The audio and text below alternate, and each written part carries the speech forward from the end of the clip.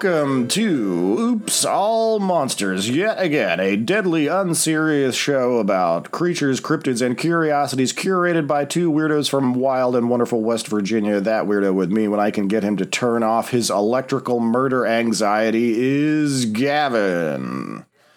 And this weirdo with me is Hess. I didn't prepare any type of well. And we are here to, as we always are, delight and edify you with tales of mysterious monsters from mythology, film, literature, television, as well as gaming inside of the box and out of the console and beyond. Don't forget the beyond. So on a rotating basis, we bring in a monster unknown to the other presenter at the beginning of the show, present and discuss for you, the listener, and the edification of the other host. So Gavin, this week, what are we? How do you want to? What do you have for us? What are we looking at? Oh, what a psychological, bizarre thing to explore. I have. First of all, it's a Fallout thing. Oh, all right. So Falling Out, should know I that. think that's our first double dip in terms of a media property, if I'm not mistaken. Yeah. Okay.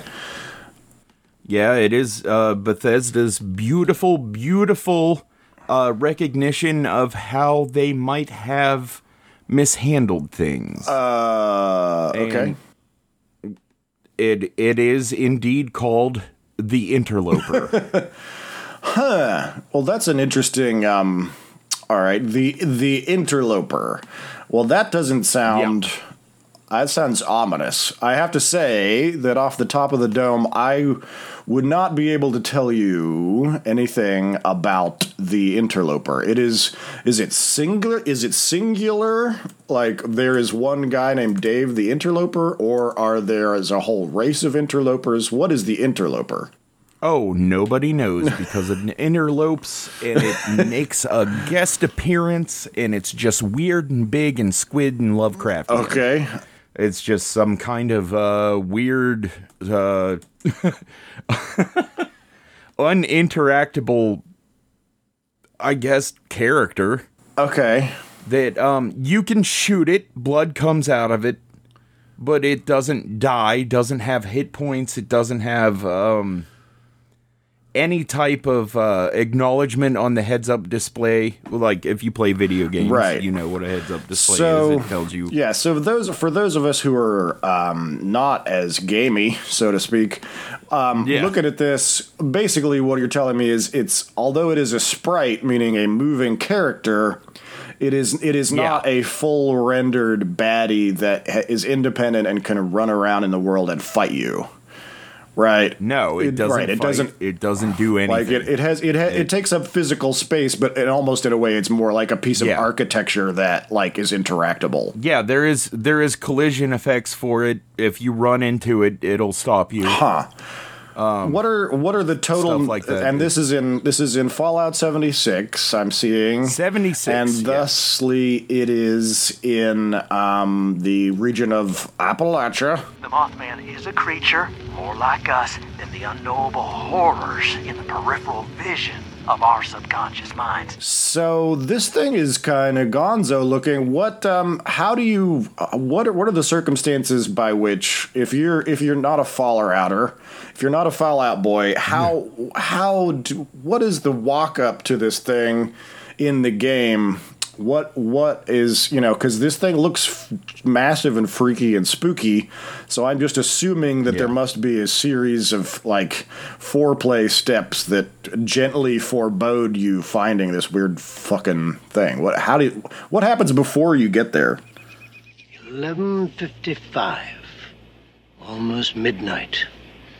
Enough time for one more story. Anyway, you find a bunch of holotapes. Uh-huh. Yeah, Jeff Lane, I think Jeff Lane is a member of the cult of the Mothman. Yes, and there's an actual site that exists for like the cult of the Mothman, but there's like an old obelisk type looking thing that's in West Virginia tells you about this interlopers something Lovecraftian coming into our dimension, blah, blah, blah. You know the entire thing. What the hell's going on? I mean, what the hell is going on? I mean, I know it, but it is crucial to say that we almost certainly are aspiring to have some listeners that do not know it. But so you're confirming that specifically the interloper is meant to loop in elements of the Lovecraftian mythos.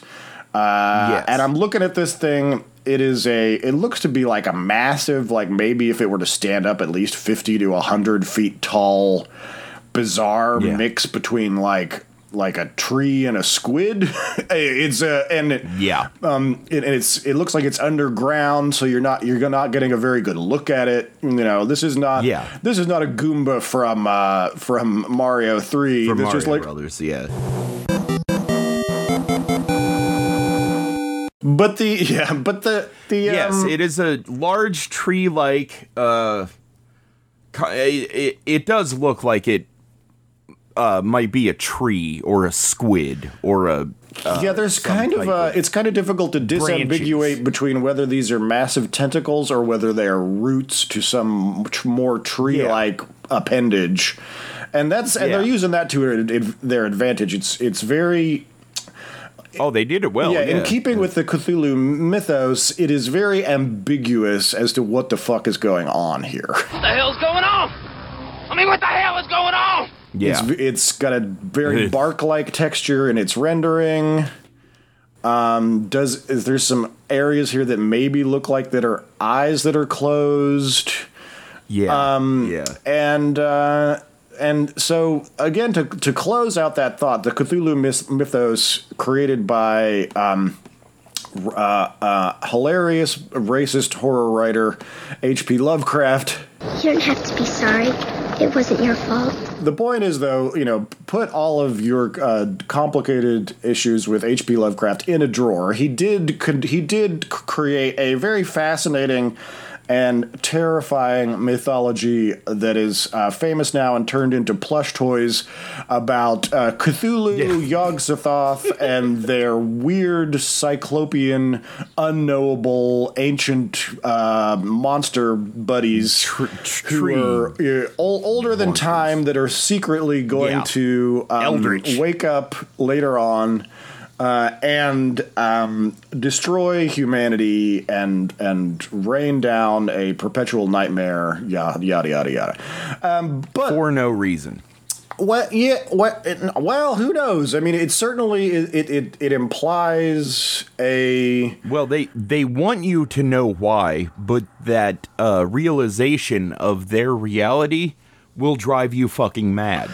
Yeah, because we are not on their aspect of whatever reality they are from. Yeah. Ultimately, the implication is really that you cannot understand the nature of reality. That either God or the universe is too dangerous and profound in size and nature and strangeness that if you begin to try to understand it, it is bigger than your consciousness and it will pop your little simian brain.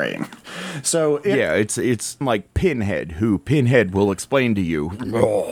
Yeah, well, Pinhead in a way is part of a very simple binary goodies baddies understanding of reality. That is like we're some baddies, and we're gonna Red Rover you over into our area and then stick you with needles, and you're not gonna show you what fine legacy some pain can introduce. Yeah, and you're not gonna like it. In a way, the interloper is ironically, or rather, the Cthulhu and all this stuff is more. Well, I kind of got from Pinhead that the fear was you might like it. Yes. Well, there's that too.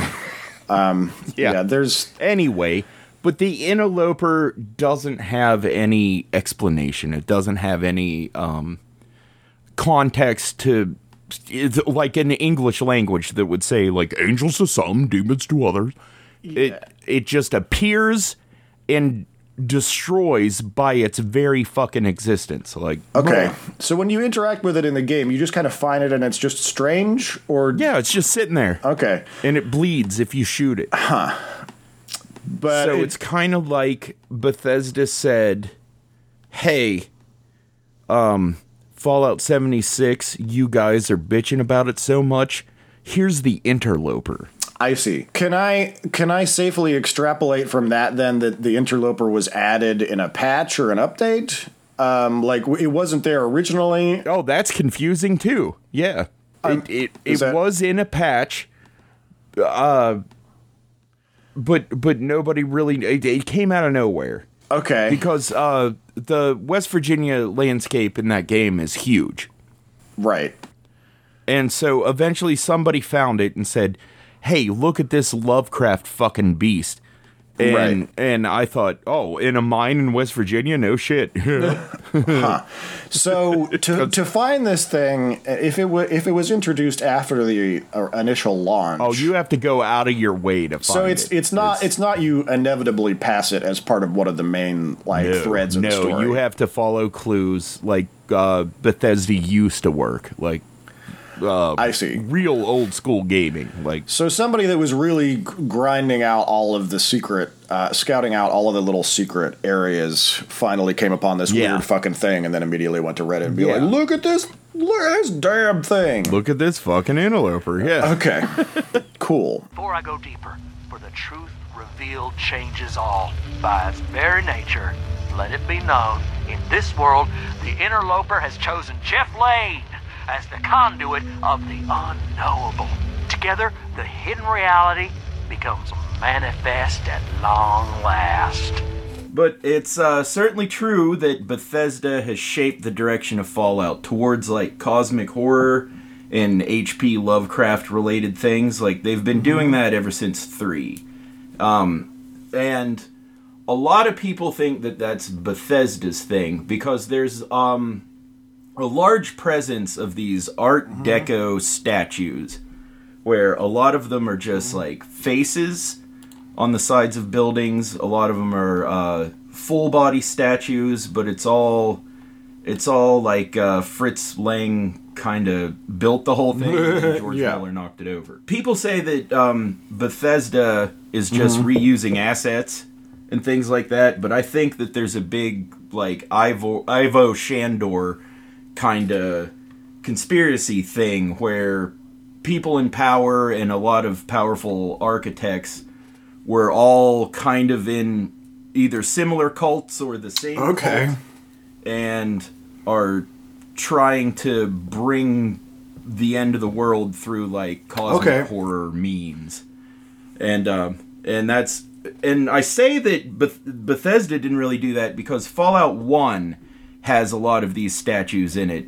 If you look close, and that was pre Bethesda. That was back the when- original. They were the original. Yeah, that was back when Black Isle made it. I'm intimate enough with it to know that it was really the reason that it's kind of in Sandbox exile is because it was really derided as a reskinning of the previous game. And it was really half-assed, and they kind of like rehashed existing material that they have and rushed it out too fast and yada yada yada, crunch game, corporate, blah blah blah blah blah shit. Yeah. Well, I don't know. You know what? I disagree to that because the map is amazing. Like the one thing that impressed me beyond all else, pretty much that whole year for any video game was the way that they mapped out West Virginia was almost perfect.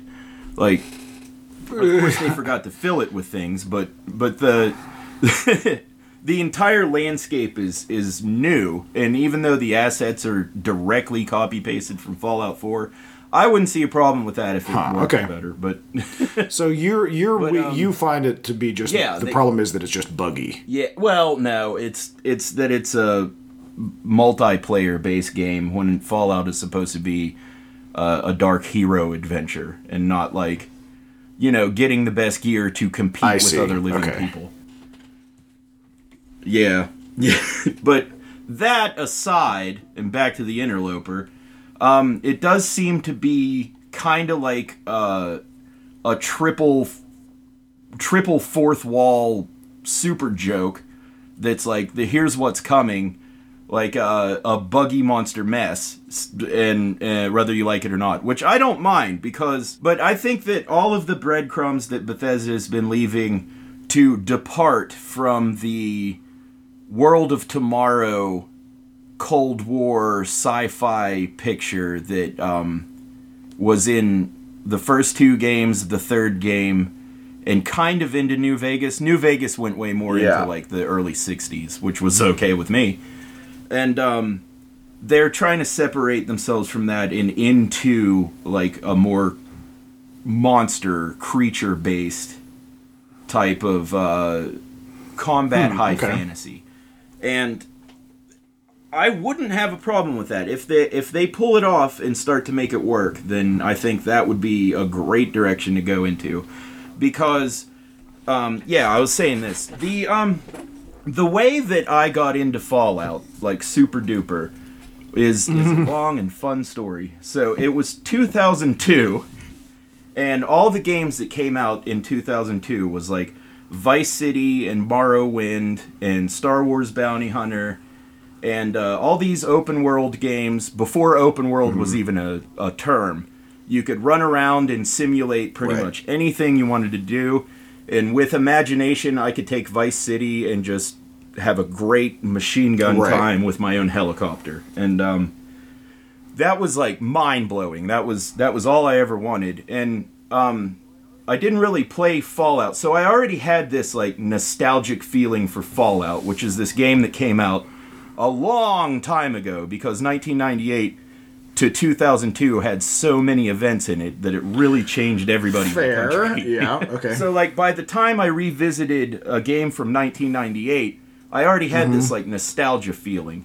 And then the first part of the first Fallout is the intro, which is a television advertising modern space age home comforts, and the camera pans out and you see that it's all this destroyed architecture that looks like the Art Deco thing that I described, with all of these statues and everything, like Fritz Lang set it up and then George Miller knocked it down. That entire description of like the television advertising how amazing life is and everything panning out is like an essay either written by like William Gibson or Rich Goldman. That impressed me, and playing through the game, I really wanted to know more about the world before the bombs, which I think a lot of people did, and Bethesda went ahead and did that with Fallout 3 and gave a lot more clues. And since it was in a 3D environment, had the opportunity to like flesh out the world more than Fallout 1, because it wasn't just like a bird's eye view of a wasteland that has nothing in it. You know, you have to run through in a 3D environment with a 3D character and go through rooms and buildings and streets and interact with all of this stuff. And a lot of it has this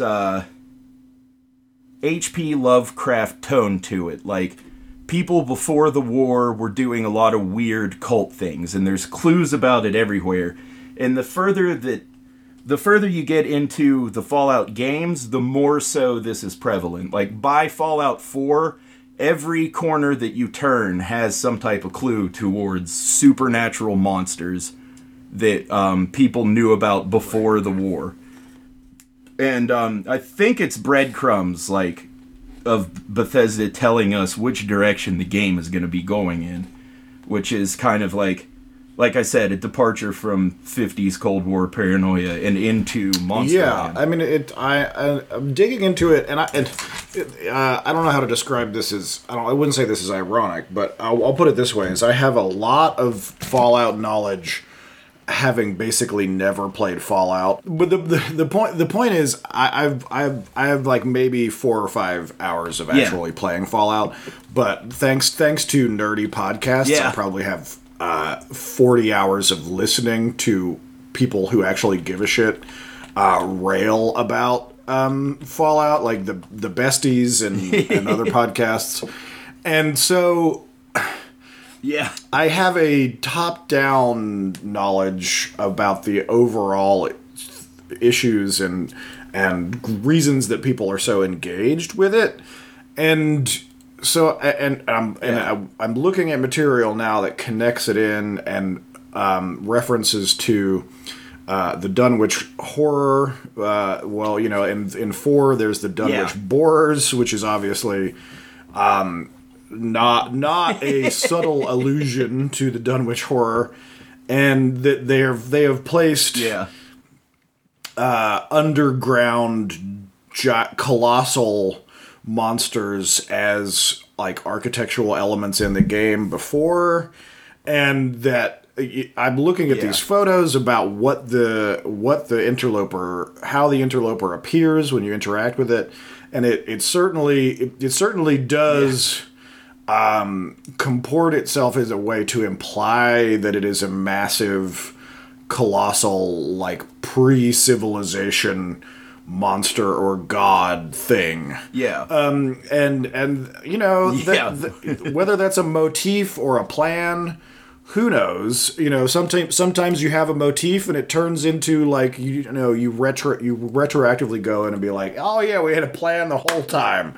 You know, when I had the idea for I'm gonna make a game and call it Outfall, and eventually it's and 21 years later it's gonna be a Cthulhu. Like, you know, who knows if there's that much intentionality, but it's definitely a motif that is tickling Lovecraft's balls, and it's been doing it for a while. But one aspect of all this eldritch kind of spookiness that they put in this game, which I really like, is the freedom of what an open world game is, because you can go through these adventures and read everything that you pick up and play it as slow and as spooky as possible.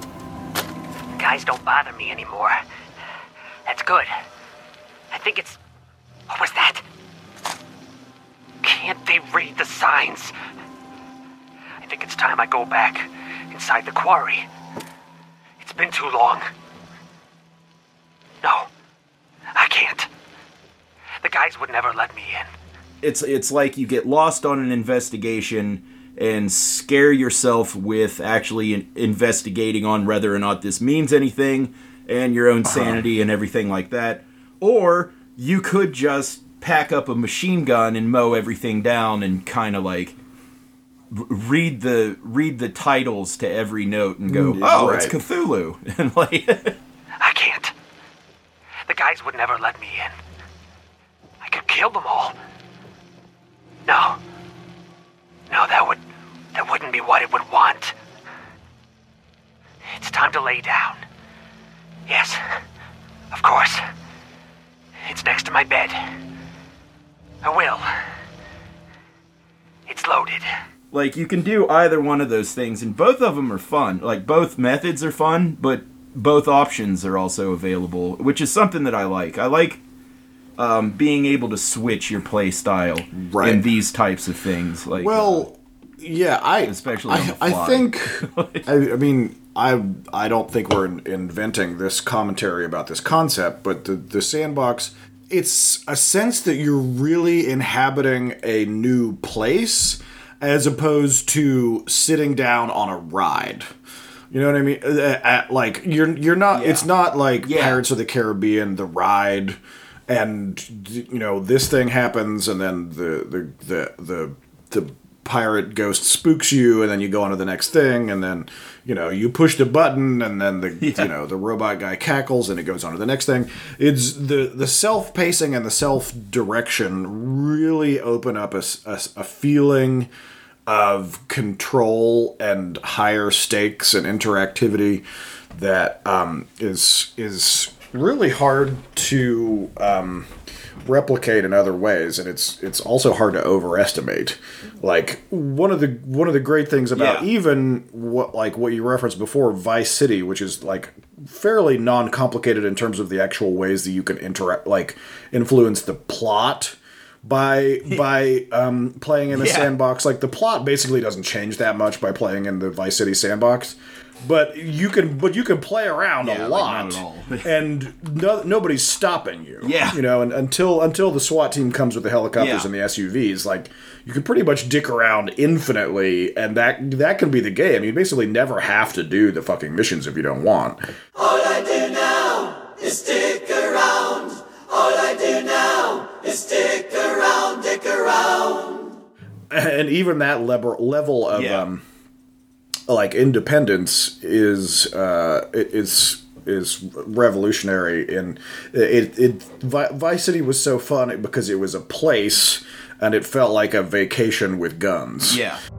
These violent delights have violent ends. Exactly. So I get that. I get, being open as opposed to being a ride it's still something that a lot of our brains are getting used to. I don't know. Maybe 8th graders are over it by now, and they're I don't know what the next. Everybody younger. I don't know what the next level of interactivity is going to be. Data jacks. Even if it is data jacks, like, what are you accessing? Because data jack is really just an efficiency system. You know, it's like having a router as opposed to a modem. Wait a second. And, like, if you want to draw together the conclusions of, like, 12 years of weird clues about cultish eldritch monsters coming to end the world rather than mankind's own hubris with nuclear weapons, it's completely up to you. And I really think that if they do go the direction of, like, Monsterland, that they should continue to leave things open and, leave it a mystery. And the perfect, like, scapegoat plot device for that would be, well, we were going to figure it out, but the apocalypse happened. Yeah, right, sure. Well, I had this thought earlier, and it is a complex and dangerous thought. But let me try to roll it out here in a coherent way. Let me explain. No, there is too much. Let me sum up.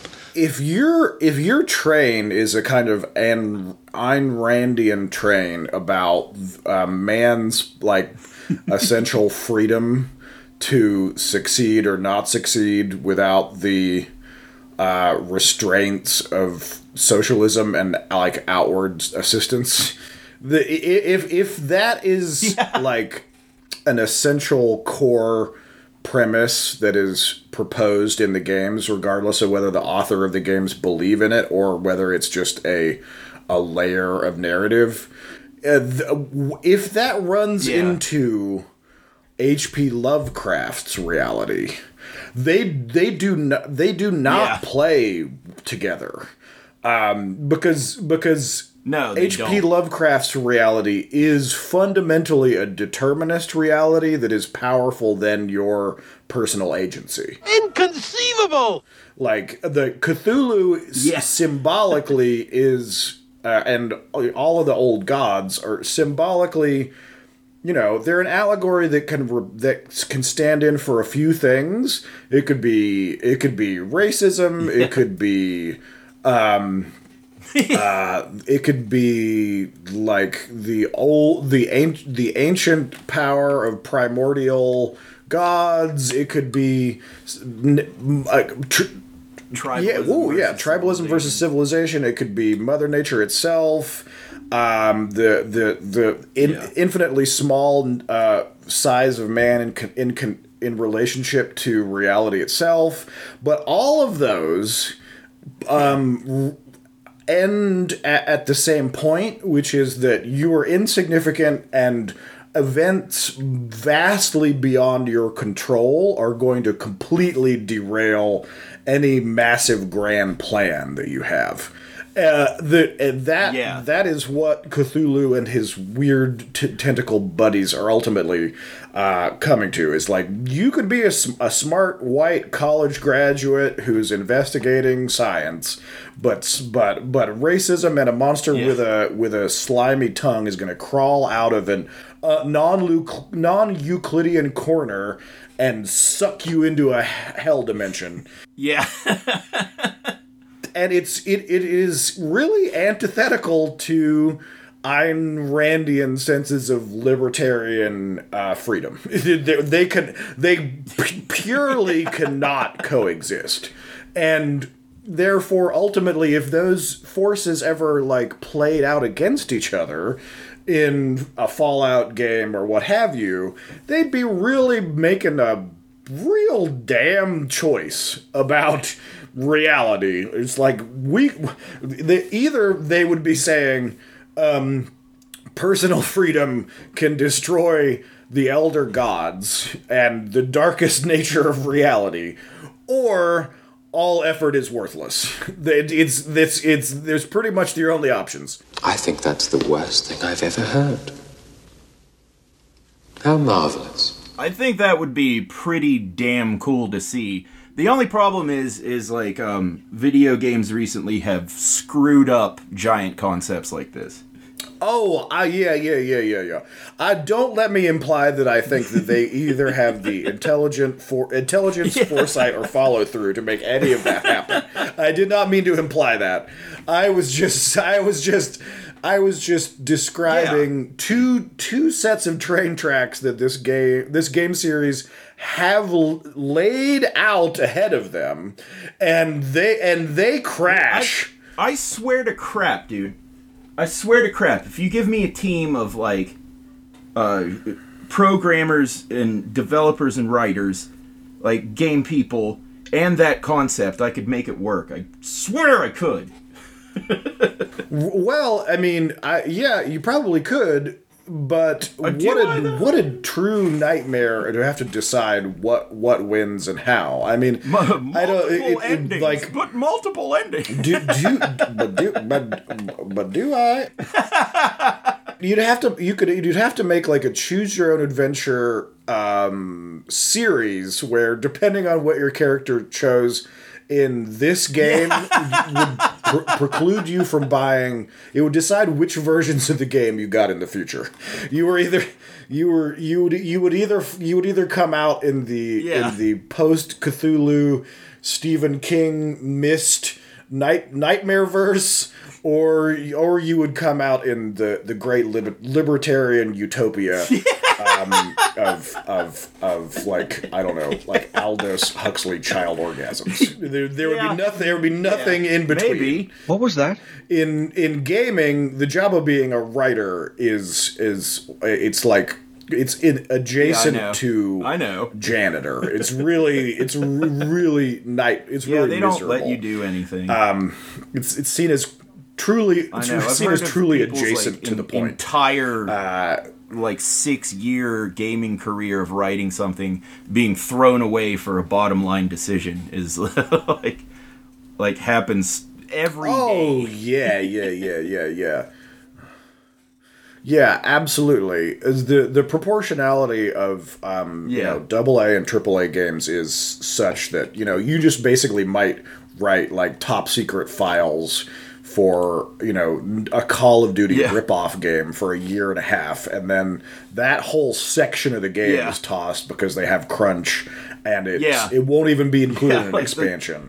The top secret file achievement is in the way of steel ore grinding. Yes. I guess it would be iron ore, since you can't mine. So it's a real dumbass. He is so dumb. He thought that the Gettysburg Address was where Lincoln lived. Now that I'm actually looking at pictures of this fucking terrifying, it's like an ant versus a colossal squid is what this thing looks like, actually, in the gameplay stills. And the fact, I need to read this one line that is it's like metadata that is under the flavor text of the Interloper on the Fallout fandom wiki. It is just a sentence, but I like the sentence. It just says, "The Interloper, gut puker, or firstborn of the wood, is a creature found in Appalachia." But because all of those is within the context of this game are all factual things. But when you combine it with the information, the idea, because the implication here is that the Interloper is actually Cthulhu or Cthulhu stand-in monster, because it implies that it is the dreamer that will awaken, and that it's visual access, and that you cannot interact with it, and it's colossally large, but also appears to be growing, and it is breathing and is alive. And that it is under the Appalachian Mountains in West Virginia, I think, is completely appropriate and profound. Yeah. And I had no idea that was the case. And I had no idea that that they'd snuck Cthulhu under the Appalachians, and that it just will... The first thing that will happen, it will swallow a bunch of Yunzers and Permane Brothers as soon as it wakes up. It craves pepperoni rolls. Hello, what have we got here?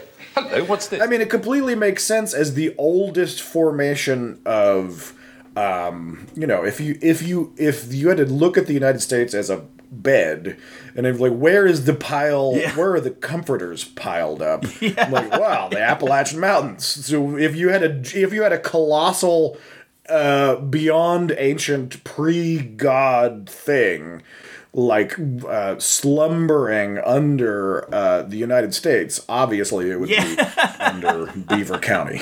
I say we take off and nuke the entire site from orbit.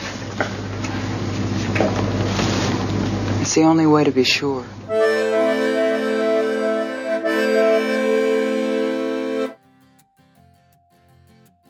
Hi there. My name is Douglas Raffensperger, and I'm the CEO and founder of Douglas's Cutlasses. Have you ever found yourself in this situation? You've just gotten home from a long day of spur and growth at your small but thriving business.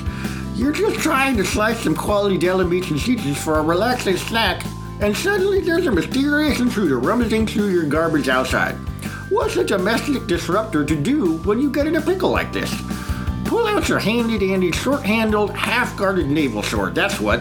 Here at Douglas's Cutlasses, we've got every possible cutlass for every conceivable scenario. Are you an aspiring or current CEO of a Fortune 500 company? I've got a cutlass for that.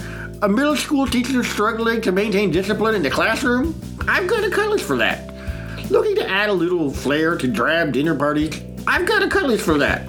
Some people say to me, but Douglas, I'm not a pirate, privateer, or sailor. What do I need with a battle-quality 27-inch half-guard naval sword? I'm so glad you asked. Here at Douglas's Cutlasses, our research shows that the vast majority of conflicts, both business and personal, can be positively affected by the introduction of a modest, well-crafted naval sword. So let's get swashbuckling. No matter what's your problem, an easy-to-wield iron-forged cutlass is probably the solution. So once again, I'm Douglas Raffensperger of Douglas's Cutlasses. Come get stabby with me. Please go to paypal.me/oopsallmonsters and make a payment there. And that's oops with 2 O's. Again, that link is paypal.me/oopsallmonsters.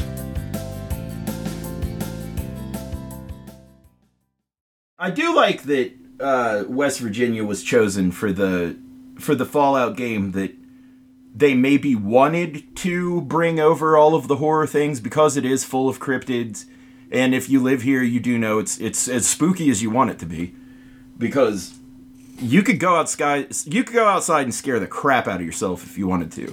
With the massive unavoidable spotlight of the internet and the panopticon of multimedia roaming all over the country at all times and creating this permanent daylight of knowledge, that the South and Appalachia and only a couple of little dots out in the rest of the country still feel not accessed and not just already purchased by Hot Topic and turned into an ironic skinny necktie, I have said this a bunch of times and I will keep saying it. Is they came for the trees, and then they came for the coal, and they're here for the oil and the natural gas, and then will come the water, and then will come the authenticity.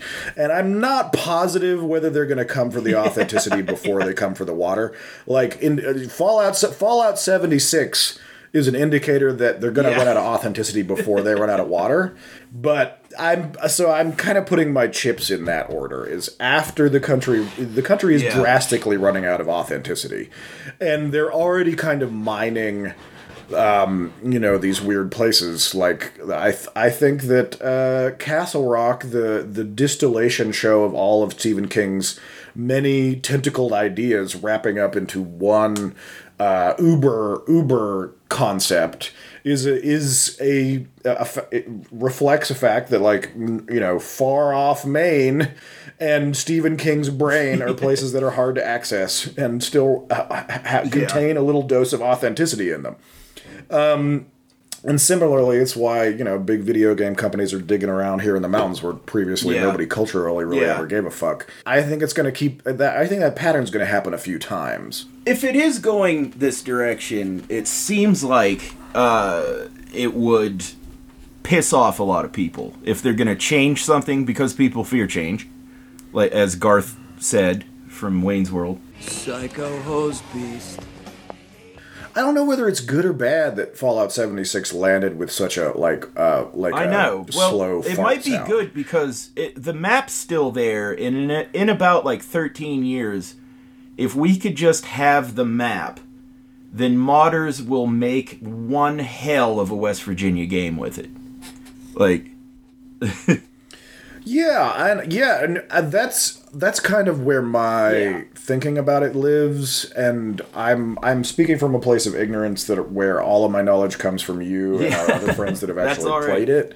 That I'm glad it exists, but it's probably more important that it exists in an ongoing way than as what it's actually done. Well, corporations and games don't exist because they're good ideas. They exist because they make shitloads of money, It's well, and also here in West Virginia, having a massive corporation come in with a good idea, scoop up what they want to get out of us, and then drop us, and then we have to dig through the refuse pile of what they left behind to turn it into something that's actually valuable. Is that loop?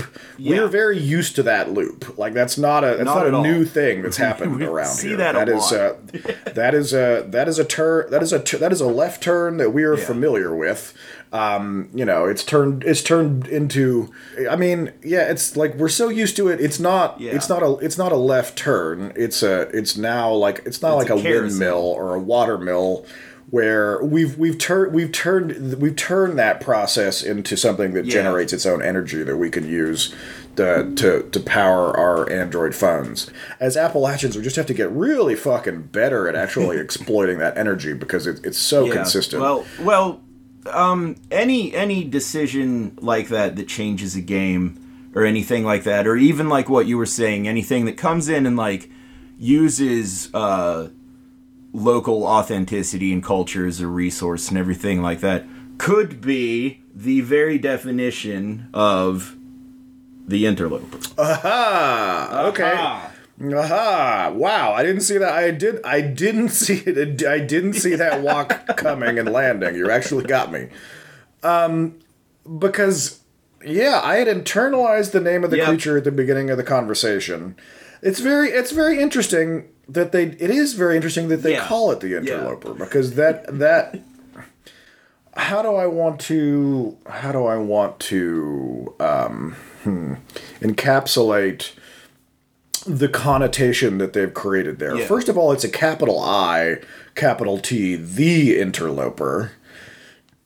And also, basically what that implies, and that's interesting, is that it's not indigenous. That is what an interloper is. It's visiting from beyond. So, which is not exactly the flavor that you get from Cthulhu. I mean, it's similar. But a lot of things from the Cthulhu mythos are it was Eldritch. Yeah. It's got kind of you take the Cherokee were on this land first times 100 billion, and that's very interesting. to call it the Interloper. Like I almost don't want to give whoever had to name it too much credit, but also I do want to give them credit because, like I referenced, video game writers, you know, they're the real gutter trash of the gaming community. Hashtag kidding. Hashtag sorry, gutter not sorry. punks. But like I feel your pain, gaming writers. So when you name something in a compelling and interesting way, I don't want to just like throw that in the bucket. I think calling it the Interloper is interesting because it implies that there is another world. It implies that maybe the way that they actually think about the Cthulhu mythos stuff that they've been Easter egging in or teasing in for all this time is that there will be a conflict with characters that are coming in and that represent a colonial kind of problem, as opposed to a more traditional Cthulhu version where they were genuinely here first and we're kind of like carpetbagging on their reality. So I don't know. Maybe that really does imply something. The name, you know, most people, like one of my favorite quotes from one of my favorite movies is, "Nobody cares what anything's about." Is that right? And you know, the people that are actually paying attention do care what stuff's about. And sometimes you name things exactly. Sometimes you can name things exactly what they mean because you know nobody's gonna fucking pay any attention. You heard what he said. Make it yours. As long as it sounds good, nobody's going to care what it's about. Is that so? So maybe calling it the Interloper really does indicate what they're thinking about the whole business is. So, you know, perhaps it's an interdimensional cosmic force that will become the evil cult of game 7 or 9 or whatever the fuck comes next. I don't know. I should know because I played every one of them, but I don't. Do you count the mobile game? So I don't know.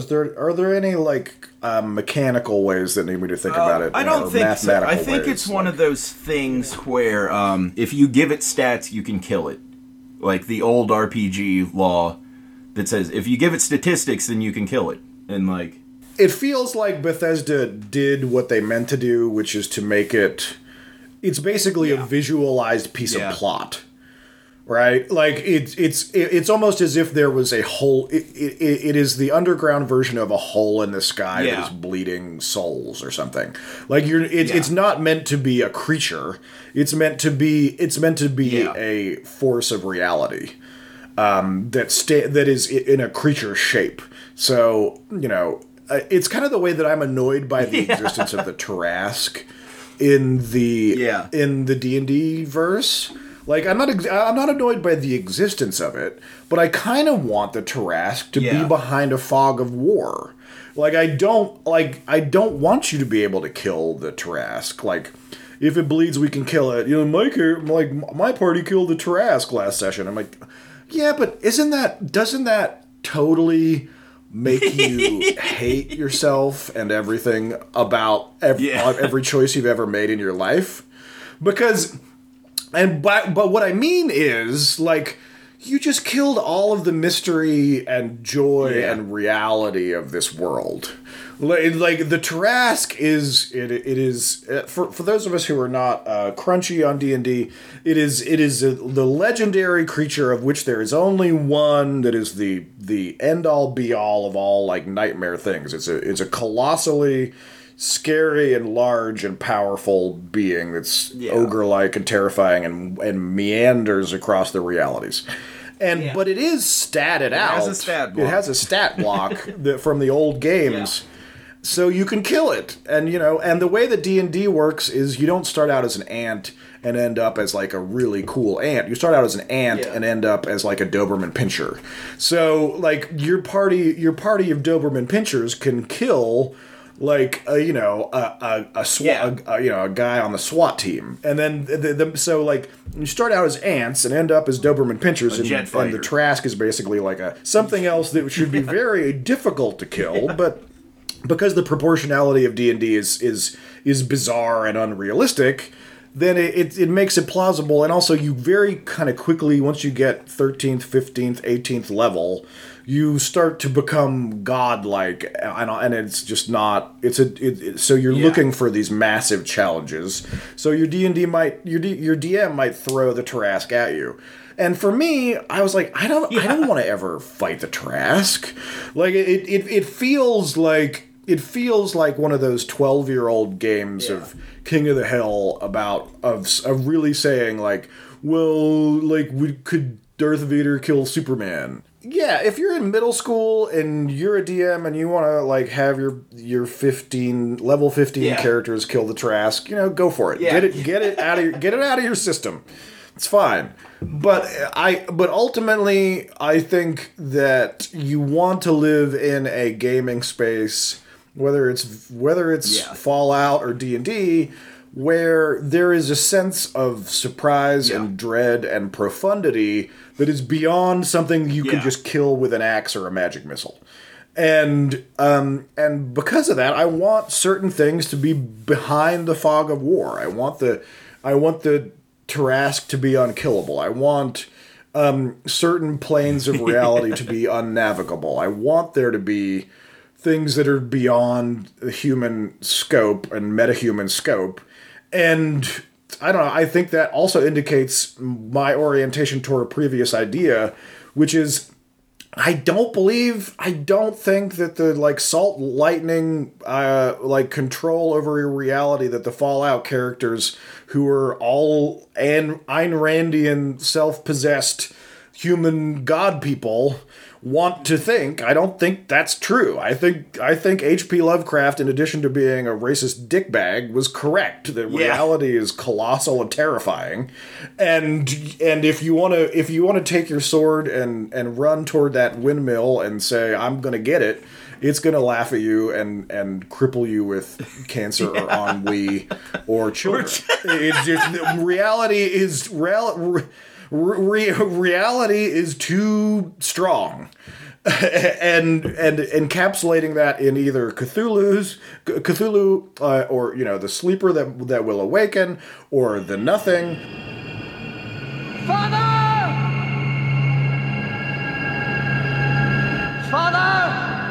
the sleeper has awakened.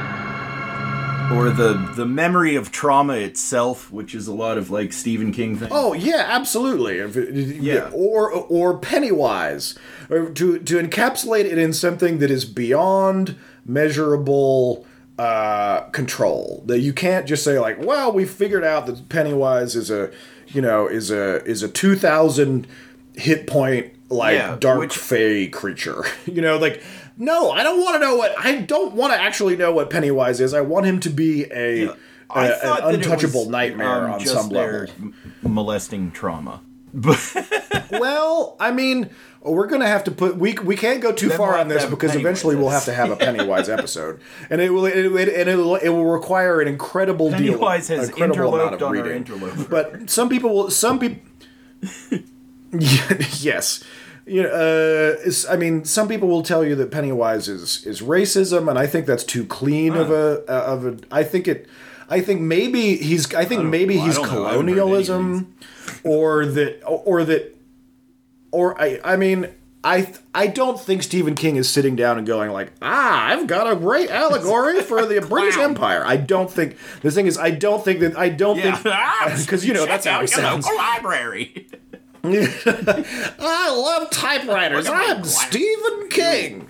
My beautiful glasses. I've got a degenerative eye disease. But I have the same. Mr. King, you shouldn't make fun of his glasses. He's got a real serious disability. Just so you know. Yeah, but the point being is, I don't think he's sitting down and creating a clean allegory. In most cases, I think he's a little bit more advanced than that.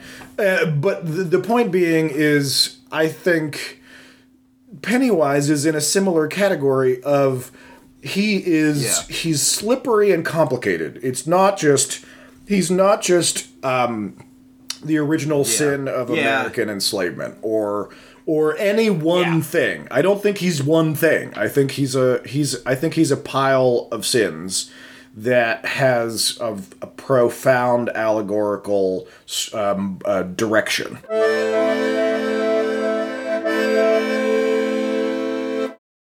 And now for a segment we are calling Describing Benicio, where we describe a particular photo of actor, Heineken enthusiast, and your legal counsel, Benicio del Toro.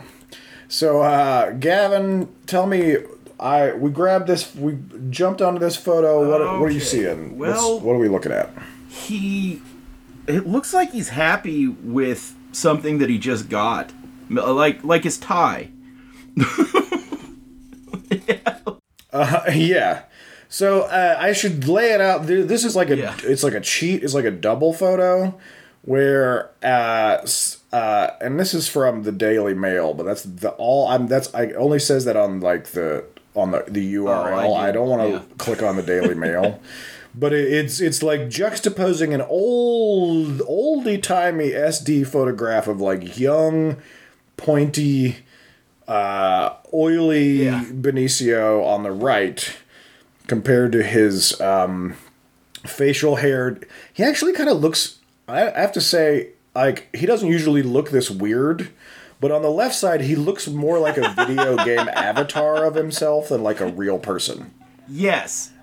You see, are you feeling me? He's got kind of an uncanny valley thing going on with his eyes and his hairline. Like 2015 video game quality, like a revised 2008 game with 2015 graphics. And his clothes have obviously been like added in the new edition. Yes, he looks like he's operating a stand, and that in order to get the next piece of the map that he owns, I'm going to have to go and kill a bunch of shitty little monsters for the next like 3 hours, and I'll come back and be like, "Good job, buddy. Here you go." Like, he does it. It's very, very fake, and it's not his fault. He's not a fake person. It's just the image is. He looks rendered rather than birthed by human women. But on the right, but on the right side in the like inserted photo, first of all, the Daily Mail has cut it in as like a circle cut, which is just interesting. It's implying almost as if he's in the scope of like a 007 sniper rifle or something. But I don't want to know whatever this movie is. Maybe it's like the Puerto Rican Outsiders. I'm not sure. But he has a characteristic little like flit of hair coming down on his forehead. He looks great. I've never seen him this young. But it looks like there must be somebody on the set whose job it is just to run over and spritz him with some water before every take. There's the glistening ratio is off the fucking charts. But he looks great. And may or may not be wearing a shirt below his navel. I can't tell. But young Benicio, he's a sharp looking guy. Yeah, the article itself tells you that he's 51 and says that he looks sharp. Yeah, but the last piece of information I can say is that it's related to this is maybe part of the Sicario premiere. So what was that, 5 years ago or more? So he may or may not still be sharp. We're pro Benicio. I'm not implying that he's not sharp. Yeah, this is 3 years ago. He might have given up during COVID. Well, for all we know, he may have given up during COVID. Use "give up" as a look. They just started backing up. They just started backing up dump trucks full of that Heineken to his house. He makes artisanal mac and cheese and stop motion animation in his garage. We should only be so lucky to get those artisanal mac and cheese recipes from Benicio. My eyes keep flicking back and forth between these two versions, and it was somebody's job to get a new photo of Benicio and put it up against this other one, and on the left one he's looking camera left, or he's looking off to the left. On the right one he's looking off to the right. It's almost as if somebody in the Daily Mail had an actual thought about it. And it's symmetrical. You could really compare him A to B, like close the right eye, close the left eye. Camera 1, camera 2, camera 1, camera 2. But I can't. I want to be talking more shit. I can't do it. Like even this weird uncanny valley like NPC version of him on the left is still like a pretty chill guy. Anyone else with a comment? Now that we've gotten done with all of these monsters, let's get into the time of the show when we briefly divert to matters of a lexicographic nature. Let us dive into villainous vocabulary. All right. So, Gavin, what are you walking into the shop? I've got the word caracole. I don't know why I keep being surprised that you're bringing in words that I actually don't know. How do I spell caracole? Caracole is CARACOL, sometimes with an E, sometimes without an E at the end. From the Spanish caracol, which means snail, is a turning maneuver on horseback in dressage. And previously in military tactics in dressage, riders execute a caracole as a single half-turn, either to the left or right, representative of the mass cavalry tactic of caracole previously used in the military. It's pretty much what it is whenever any military unit on horseback has a missile weapon, a bunch of them will ride up in a circle to what they're going to be shooting at, shoot, and then in the same circle ride back while another formation is in the same circle is riding up to shoot, and while they're shooting, the people that just shot are reloading. So it goes whip-a-boop, whip-a-boop, in a circular motion. That all those noises made a lot more sense if you saw me whirling my arm around. Yikes! Stripes, fruit stripes gum. Yeah. All right. Okay. Cool. I mean, that visual that makes sense to me in my mind. I'm just kind of stultified about where the fuck you got that from. Where did I get this from? Is from trying to figure out the best way to kill people on horseback. I don't know. It's actually it came from me. You almost got me to spit take it there, and I was not ready. Yeah. Not quite, but almost. No, I got this researching cavalry tactics for the game. Like you do whenever you're trying to write and publish a role-playing game. Yes, we should mention, as it may come up in the future, Band being your the homebrew space fantasy role-playing game that you've been creating for a period of years. It's an ongoing thing. Right. So don't let it be said that Gavin has not been researching the cavalry tactics necessary for describing the battle maneuvers of his role playing game. So there you go, caracole.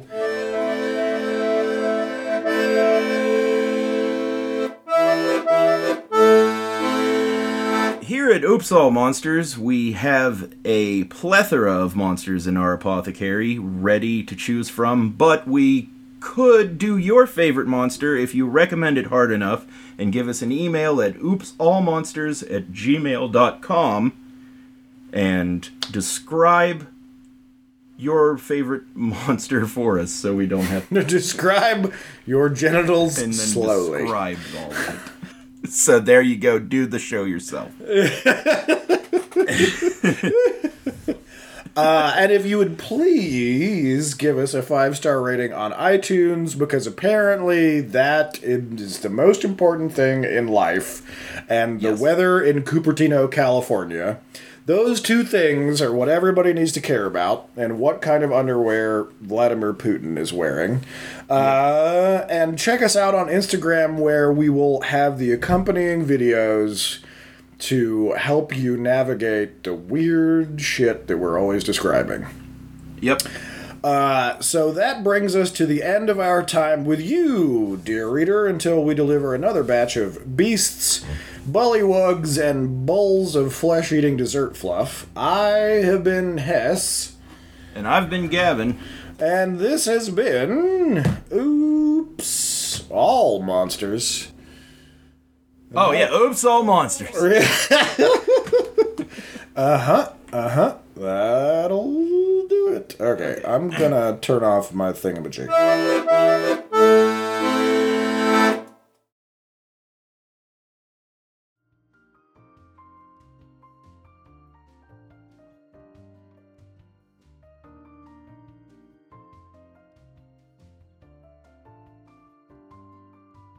Dressage, I think, is the official. I think if you're a person who is a fancy horse person, I don't call it know dressage. Because it's Frenchy or it's Frenchy or Englishy. I see. It is anyway. dressage. Because look at that. Dressage. Look at that tuxedo. Yes. Equestrian. But, yes, a tuxedo yeah, equestrian would be wearing dressage. I said dressage. No, that's modern than dressage. I don't do Twitter, but when I do, my handle is going to be tuxedo dressage. Tuxedo equestrian. Yeah, it's going to be a picture of the guy from Taco on a fucking like a Excalibur. Well, that's horse. the definition of dressage. Taco on a horse. Taco.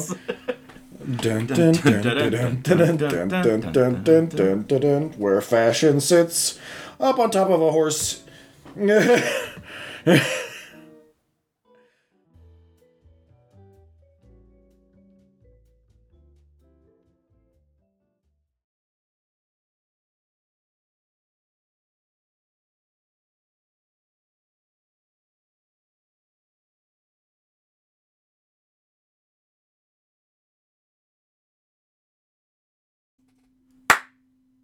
Up on top of a horse. Alrighty.